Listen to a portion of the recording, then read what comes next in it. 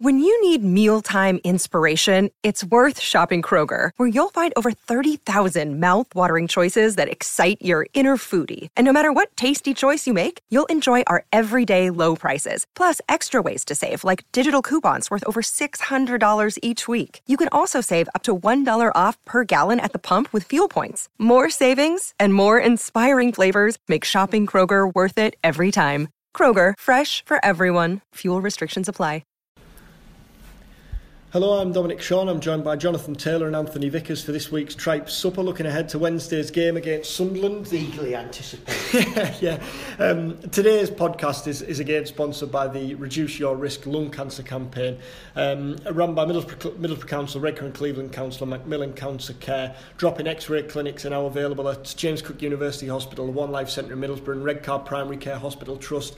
It's aimed at those who are over 50 and who've been smoking for a fair old while. They've been having chest pains for 3 weeks or more. If they've been coughing up blood or had a cough for more than a month, then drop into those clinics. If you're on Facebook, you can go on Tackling Cancer South Tees, or you can go on www.reduceyourrisk.co.uk to find out a bit more about those. Vic, we'll start with yourself. You said the highly anticipated derby, probably the most anticipated derby maybe in my lifetime.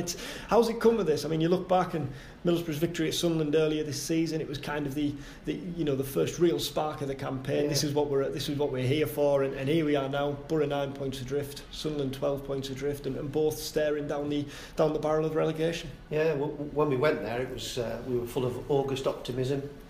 We had a good opening day. We went to Sunderland, we beat them, and after the match, David Moyes pretty much said they were in a relegation struggle. And to be honest, they looked it at that time. They looked like they were in complete disarray. If you looked at the fixtures then, you would have maybe looked at it and thought, well, we could relegate them, and we still could, but that would be very little consolation after the way Borough's season has unravelled. And I think I'm not alone probably in thinking that the sooner it's over the better, so we can get on with rebuilding and regrouping and rewiring. It seems now that it's been dragged out for quite a few weeks, and to go into a derby match that should be a match full of local pride and passion and excitement, I think you've got two sets of fans that are pretty much dreading it, because the last thing you want to do is be relegated by them. All that said, Jono, pride matters an awful lot in football, doesn't it, in sport? So a win for either side, Borough especially, on home turf after that disappointing understatement defeat at Bournemouth on Saturday, a win would at very least restore some pride. Yeah, it would, and I think that the Borough players, they owe the fans, if only they owe the 1,000 fans that made the 650-mile trip to Bournemouth, because from minute one, it wasn't good enough. It was borderline disgraceful, wasn't it? Really, the performance, and it was the lowest point of the season, and you'd hope that Borough can't get any lower than that. That's as bad as it gets, and I can see the argument that perhaps having Sunderland at home on Wednesday is the best game they could probably hope for. Now, I could be saying completely the opposite at 10:15 on Wednesday night if the result goes against Borough. But I mean, I don't know. In many ways, it's how as a fan, how do you get up for this game? Because I don't know, really. I think that it was that bad on Sunday, and Borough's capitulation, and that's what it has been. It's been a capitulation in 2017, a proper unravelling. Bearing in mind on January the 1st, yes, Sunderland, their situation was bleak, and they kind of accepted that, they've always accepted that they're going to be in a relegation scrap. Borough were fine January the 1st, so we're talking about a 4-month capitulation that I haven't really seen in a long time to that extent. I don't know where Borough go from here. They have to win that game against Sunderland, because, I mean, if they're going to win any game, it has to be that one. But if Borough do win that game, is that consolation? Probably not. I reckon that would also be hammer home the frustration that Borough team shouldn't be where they are now. It's real kind of mistakes from all levels. Some bad decisions, there's some bad recruitment and some bad performances that have got Borough in a situation they shouldn't be in. But it would also be a very accurate indicator of where we are as a team. If the only team that we can beat in 4 months is Sunderland, who are rock bottom, maybe that says where we are as a unit, as a team, in terms of ability and tactics and mental strength. Because if you look at the teams that we have beat this season, were they all in the bottom 3 at the time, apart from Bournemouth? Yeah. So that's where we are as a team. And you know, when the inquest starts, it'll be very easy to blame individuals for this, that, and the other. But at the end of the day, the evidence seems to point to the fact that the players weren't good enough, or the unit wasn't good enough, and the way that we went into the season, Borough simply haven't been able to get performances out of them that are greater than the sum of the parts. How does Steve Agnew approach this game? I think because it is a derby match, I think that has to be the starting point, you know, for a rousing performance. Because if we go down, we need to go down with something to build on, you know, something to cling on to, a little bit of morale being pieced back together. And for all, it would be very scant consolation should we be relegated to have been, you know, taken Sunderland out, done a double over Sunderland. You know, for all that, it is going to be something that maybe will give the fans some comfort to go into the summer. That at least we did that. It's meagre stuff, and it's been a really, really disappointing season. And I think that there's no getting away from that. There's no disguising that.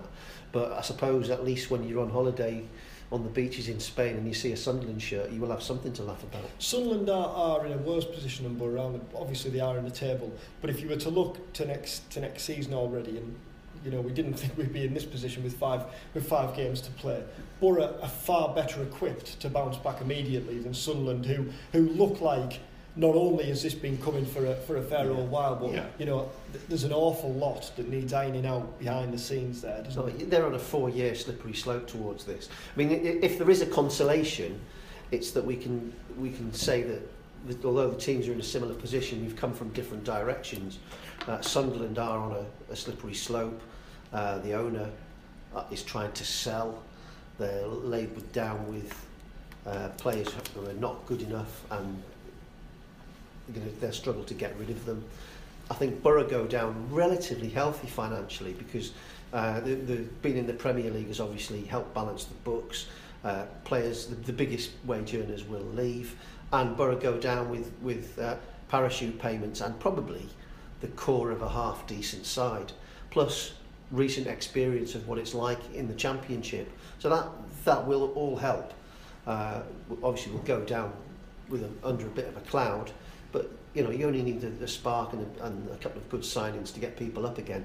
And last time we went down with £90 million of debt at a time when the world banking system had collapsed and no one was going to extend an overdraft. So the banks basically called the debt in and forced Borough to sell key players. It wasn't a good situation to be in. And you know, credit to Steve Gibson for balancing the books at that situation. A lot of chairmen of clubs of similar situations haven't done that, and a lot of those clubs have gone through the next couple of years fighting against administration. So you know, in some ways we got away with that. We learnt some valuable lessons there, and I think it's not an ideal situation to be relegated, but the bigger picture is probably that we're in as healthy a position financially as we have been for a very long time. Yeah, they are, but equally I don't think that fans will be able to stomach the bigger picture as yet. I think the immediate inquest has to be held, and it is going to be a grim process, as it always is with the relegation. I mean, a lot of things have to happen this summer before Borough fans and everyone associated with the club can kind of clear their minds and then go again. I mean, questions need to be asked on several levels this summer. Should Borough go down?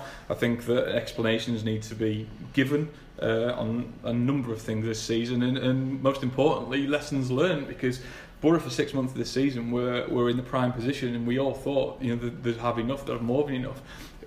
You know, if Borough go down and then come back up, they need to be in a position where they know what went wrong this season, and most importantly, how to stop it again. And the only way to learn in life is to understand. Now, these discussions all need to be had, and I'm sure they will at some point.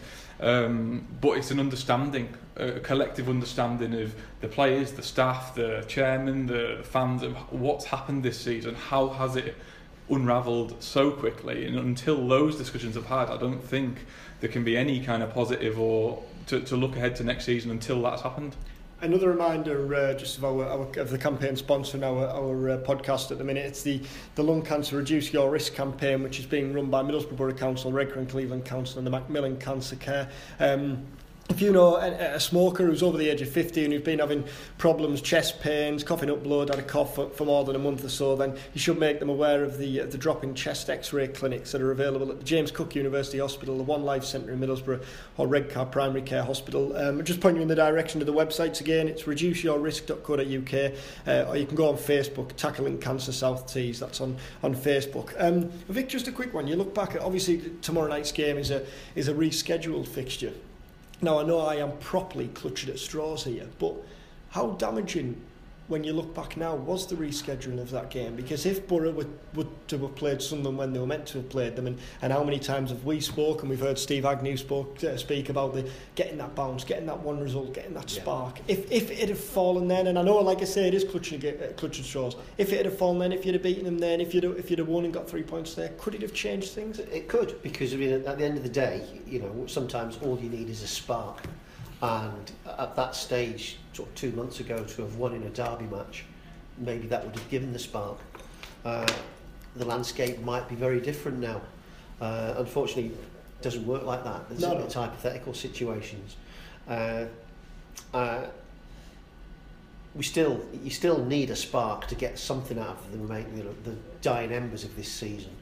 And I just hope we can do it against Sunderland. Yeah, the preparation, really, we said about it in the office today, didn't we, really, that the preparation for next season, whichever division Borough are in, starts against Sunderland, doesn't it, really? Because yes, the inquest will be held in the summer, but I think that some kind of momentum has to be taken next season, because you've seen over the years teams that plummet out of the division having not won in 6 months or whatever, months upon months.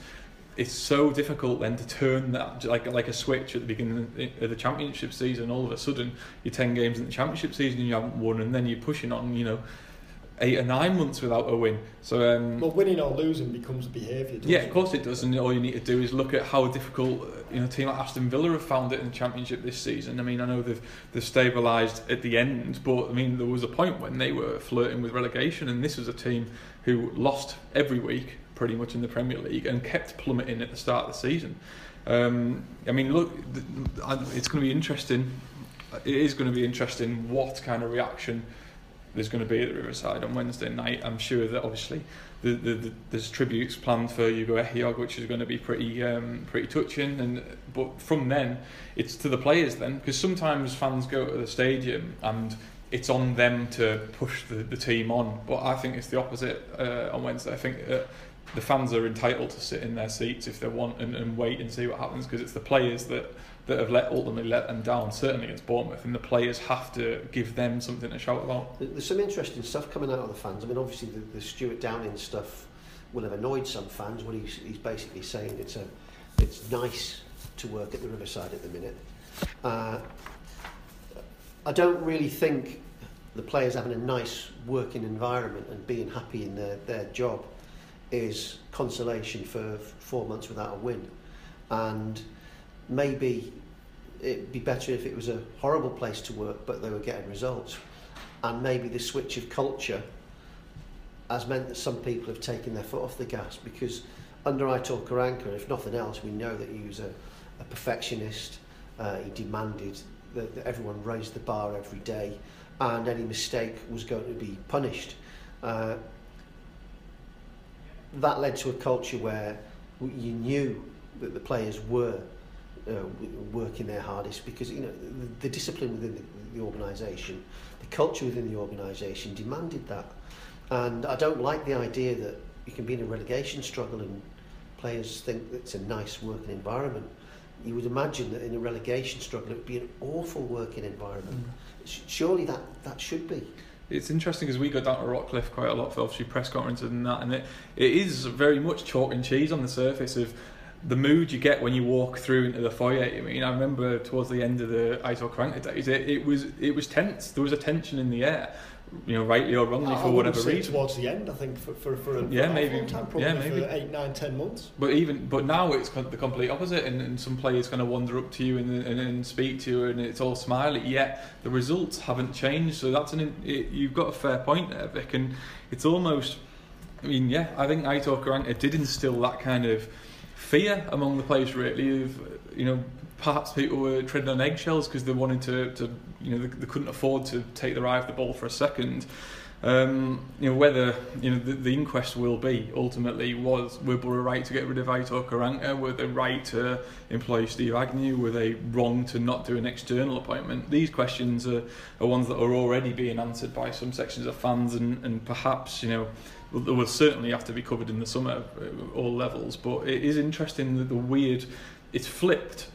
On the surface, the whole mood around the place and the mood, but equally the results are exactly the same. Which suggests that ultimately the side just isn't good enough to stay, to get the results. But then you hark back and think, well, we got results earlier on in the campaign. The noises, like we say there, it's not just Stuart Down, and the noises come from within the club are of support for Steve Agnew and of praise for Steve Agnew. With that in mind, then, will the players feel not a sense of, a sense of guilt that they're letting the manager down and that they're not getting results on the pitch for him? If it takes that to motivate them and get them playing, fine. If they want to do it for Aggers, fine. If they want to do it to reward the fans who travel to Bournemouth, fine. If they think it's a nice working environment and they want to be there, then maybe they should up their game so they're still there next year, because if they go down, there'll be a big clear out, and there's a lot of players now who really have to justify their position in this club next season. Whatever the reaction, though, there has to be some kind of emotion that comes into the players, the current situation. I mean, I remember watching Bournemouth's first goal inside 2 minutes. Josh King sweeped home, and the alarming thing there was that there wasn't an on-field dressing down or fingers being pointed. There was an acceptance there. It was a walk back to the halfway line with your head down, but don't talk to each other type thing. This situation has to, this is where you start seeing which players are real leaders and who will kind of duck. It has to, and Steve Agnew probably will feel a little bit let down, certainly by certain individuals. I mean, certainly Gaston Ramirez let him down on Saturday, and the other people in the dressing room, and there are good eggs in that Borough dressing room. I'm sure that they'll be desperate to do it for not only Steve Agnew, the fans, everyone else, but whatever happens, there can't be a no emotion that we saw at Bournemouth. There was nothing. There wasn't any anger at Bournemouth. There was just an acceptance, and that can't happen again. We know that there's a core there of a decent team, and we know, like you just mentioned, the situation going into Christmas, where the consensus was Borough were a bit boring, but they were just doing enough to stay one result above the relegation zone, and it wasn't the prettiest of football. It wasn't joyful, but it was going to get the job done, and then you could build on that next summer, and that was the strategy. So we know there's a team there good enough to do that. And in the first half of the season, they played all the other 19 teams, and were on a point a game, slightly over a point a game trajectory. So it's not that the players are not good enough. So something has happened within the club, and the obvious thing is to say, well, Aitor Karanka's been taken out of the equation. And my reading of the situation is that the entire club, the mentality, the culture, the dynamics of the club were all built around the persona and the demands of Aitor Karanka. And having taken him out of that, it's created a vacuum. And Steve Agnew's gone in and tried different formations and tried to get the balance right, but there's something missing within the club, whether that's leadership, experience, belief. Something has gone wrong, and that's what has to be replaced. Not necessarily a mass cull of the players, because there are players there to form the core of a decent championship side, but something has to be replaced in terms of the mentality and the direction and the desire and the culture within the club. We'll leave it there. Thanks, fellas.